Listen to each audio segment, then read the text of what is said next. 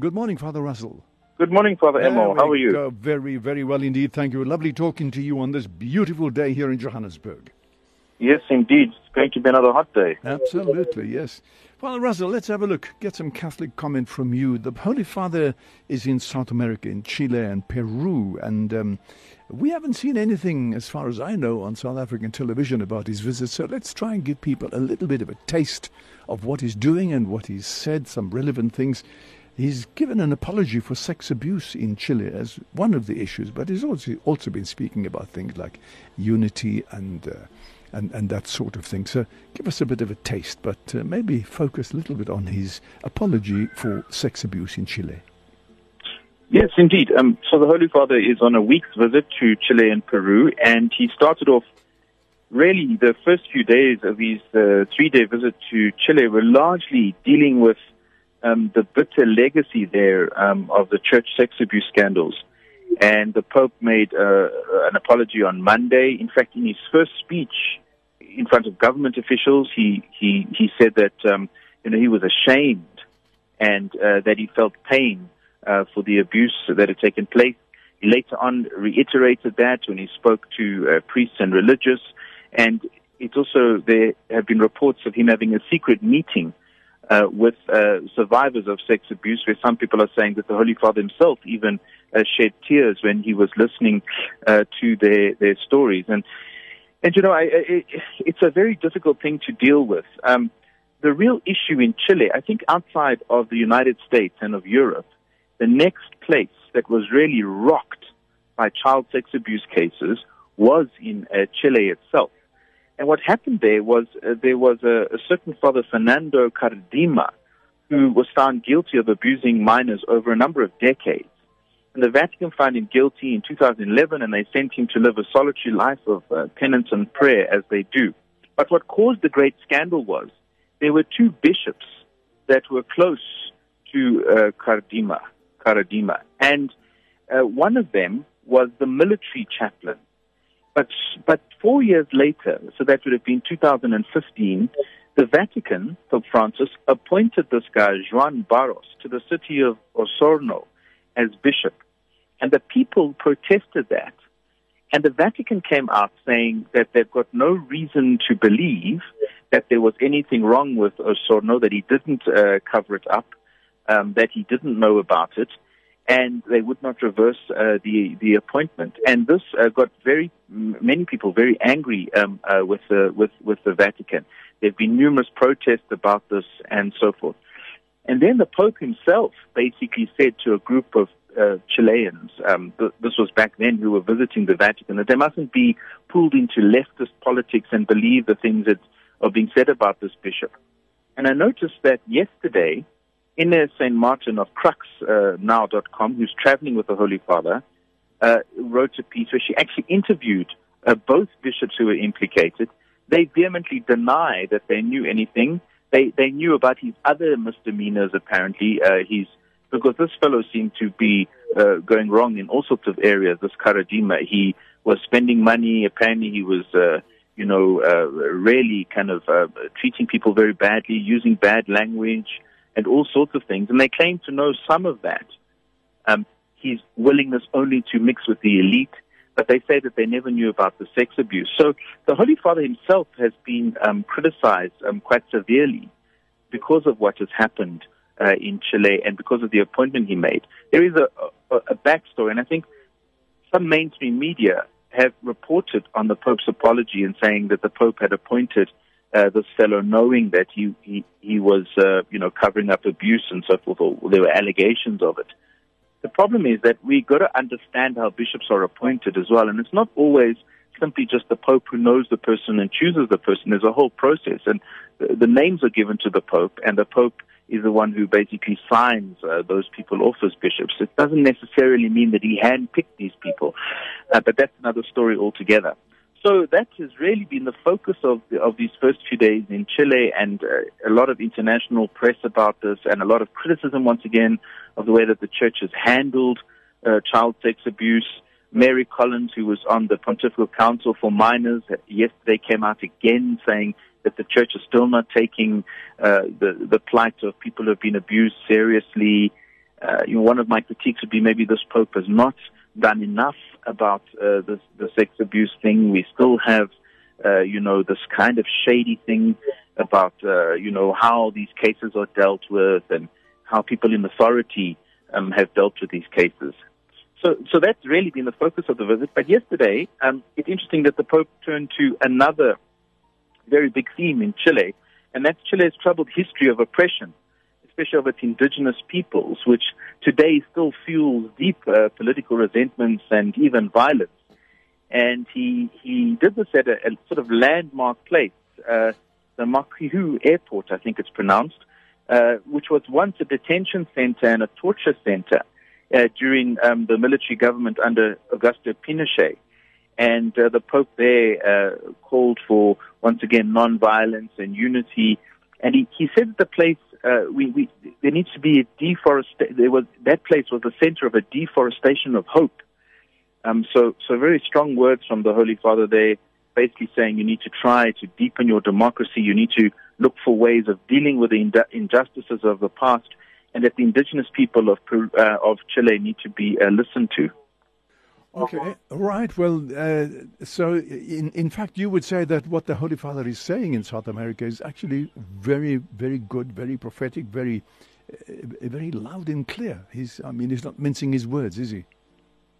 Yeah, indeed. I on the sex abuse stuff, I think it's always difficult. He's certainly come out very powerfully by saying he's pained and ashamed, and he identifies himself and says that, he's one with the bishops of the world, and that they all feel ashamed. And he speaks as well about how many priests are kind of being victimized, or how many priests are feeling shame because of what other priests have done. So strong language. Yeah. And then pretty strong language about the political situation, talking about unity is not an idol or the result of forced integration. It's not a harmony that's bought at the price of leaving some people on the fringes. That there has to be justice that's done, that the indigenous peoples need to be listened to. So very strong words from the Pope in both of those two areas. Okay. All right. Well, listen, can we move on to another issue now? Because it has to do with this. He talks about unity, but division. Division yes. is also a reality, I think, not only in South America, but also in South Africa, And indeed. And we find division within political parties. We see it here in the DA and even in the ANC and so on. Races in the church, religions and families and so on. Father Russell, what can the church do to promote the dialogue that Pope Francis says is the only answer to healing division? This is very important. I think we have to start off the first thing by saying, given what's happened in the country in the last week or two, and the Pope says that even in South America, he says you cannot assert yourself by destroying others or dividing, because this only leads to more violence and to more division. Violence begets violence. Destruction increases fragmentation and separation. And he all the time calls for dialogue. And it seems to me, one of the big problems that we have in South Africa is exactly what you point to. There's not just a political party that's divided or a section of the population that's divided. We are finding division all over the place, and even in our own churches. We have to learn the art of dialogue. We have to learn the art of sitting down and listening to each other. This seems to be one of the only ways that one is going to bring about any sense of understanding. So, for example, the other day I was having a discussion with someone in our office, and the discussion was really about the H&M story, but we were talking about the role of symbols. In white Western culture, if one sees an owl was depicted on the badge of the school where I went to school. And, an owl is considered to be, a creature of wisdom. And the person who was talking to me, someone from another culture, was saying that's very interesting because in our culture, an owl is kind of a symbol of witchcraft and manipulation and people in my culture, you stay away from an owl. Owl is not a good omen. We have two very different understandings there of the same symbol. But it's only when we sit down and truly listen to where the other person is coming from, what they understand with, what that symbol is, do we begin to maybe have have a basis for some sort of dialogue. The anger that's been expressed at the H&M advert is something, once again, where, you hear people coming on all sorts of radio stations and saying, well, I don't see what the problem is with that symbol. I don't see what the problem is, with the word, with using the word monkey, etc., etc. Because there's just zero understanding or a willingness to understand by sitting and listening to other people and what that symbolizes for them and what it has symbolized. And I think Pope Francis has over and over again in so many spheres of life pushed the question that we will only move forward when we are willing to dialogue about this. If we're going to throw all sorts of,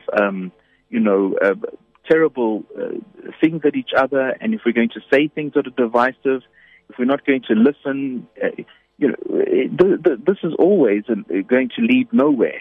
There's just no sense that, violence is going to just simply beget violence. And so, I think as a church, what can we do to promote a true dialogue? And we have to start within the church, because we know that there are many divisive things within the church as well that need to be spoken about. And how do we really enter into that genuine spirit of dialogue? I think you're absolutely right. Pope Francis himself is a great example of implementing what you're talking about dialogue. Sometimes when he's met with political leaders or famous people and so on, you say, I wonder what he's going to do now. But I think that's his key. I mean, even if you have a difference of opinion with somebody, sit down and dialogue, because that's a kind of bridge that's going to be a bridge over troubled waters and bring people to talk to each other and come to some kind of understanding. So I think absolutely right. Dialogue is the key, and Francis certainly has mentioned that many times. Indeed, and if you go back to the beginning of that second sitting of the Synod on the Family in 2016, right on the first day in his opening address, I was sitting there when the Holy Father himself said, I want everybody here to feel free to speak, to express your opinion. We may not always agree with you, but there should be the freedom to do so, and we should have the maturity to listen to differing opinions. When we do that, together we walk a path where we are able to come maybe to some sort of agreement. And one of the big problems with that document, Amoris Laetitia, and the ongoing fights about it is there are certain people who think they have everything tied up in black and white, and there is a complete unwillingness, not even to listen, even to hear that there may be a differing opinion, and that people's life situations may actually mean that they see things differently because of the experiences that they've been through. No, absolutely right. Absolutely right. So there we go. Well, I think that's a great lesson that we can learn from the Pope's visit to South America, and also the importance of dialogue. Father Russell, it's 29 minutes to 8. We have to move on, but I want to give you an opportunity to speak about the Jesuit Institute and your Lenten meditations. Yes, we publish, as people know, I think, and by now, every year we publish a little book for Lent. This year it's called The Long Journey to the Resurrection, Daily Reflections for Lent. Starts on Ash Wednesday. It finishes on the second Sunday of Easter. The book this year has been written by Father Nicholas King, who will be well known to many people in South Africa, and also Anne-Marie Pauline Campbell, who works at the Jesuit Institute. The book costs 100 Rand, but what we've also done is we have audioed the book. The reason for this being that we have heard from a number of people that it's difficult maybe for them to sit and, read the book every day, but sitting in traffic in Johannesburg or Cape Town or wherever else, it gives them an opportunity to listen to that 8 or 10 minute meditation every day. So the book is available as an audio book and as a book, which you can buy for 100 Rand. But this year we are also 100 Rand each. This year we are also trying something new. Other people are saying, well, we'll buy the book and we forget about it. So for those who subscribe for 80 Rand for the whole of Lent, they will get the reflections every day on WhatsApp. So there's another way of receiving those reflections from the book every morning at 6 or 7 o'clock, you will receive a copy of those reflections. We also have a book for children, which is called Jesus, My Friend, which is 80 Rand. And that book has also been audioed. It's actually been read by children. And both of these books have also got music and meditations in the audio as well. And that audio is also going for 80 Rand. So those are the things that are available, the resources that are available from the Jesuit Institute for Lent. And, of course, we have our annual Recollection Day for Ash Wednesday, which normally sees over 100 people coming at the Jesuit Institute in Auckland Park, starting at 9 o'clock on Ash Wednesday morning and finishing at 4 o'clock in the afternoon, which also includes a Mass where there'll be distribution of ashes. So if you want to get Lent off to a good start, many people take the day off work and they come to that Recollection Day. Excellent. Wonderful. Well, I must say, I'm impressed you've got such wonderful, brilliant ideas just to make Lent a meaningful experience, and that you've got just not the written word, but also the listening word, the audio. So well done on that, Father Russell. Thank you very much. Okay, anything more you want to say? I think, that's all for today. Let's continue to watch and see what's happening in South Africa in these days. We're into very, what can one say, exciting political times where at the moment there seems to be a great purge in the security cluster of all sorts of people that have been problematic. And I suspect we're going to hear a few more things in the next couple of days. Well, good. I'm always happy to hear that. Russell, be cautiously optimistic. Yes, wonderful. Give us your an email address, please. The website, rather. It's very simple. It's Jesuit Institute, one word, .org.za. There you go. As easy as that. Father Russell, thank you very much for sharing with us. It's always interesting listening to what you have to say. And I hope that the continued visit of our Holy Father to South America will give lots of hope and direction to the people of that beautiful continent. Indeed. Okay, thank you so much indeed. Have a good day. Thank you. That was Father Russell Pollitt talking to us about the Pope's visit. He's presently in Chile and will be going to Peru and then back to Rome, I think, in about 4 or 5 days. And talking about division and the importance of dialogue in bridging the opposite opinions that so many people have. Dialogue, a very, very important means of overcoming division.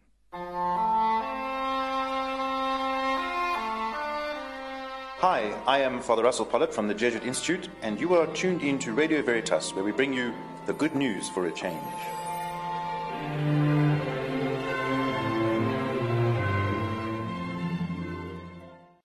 Radio Veritas, your Catholic connection.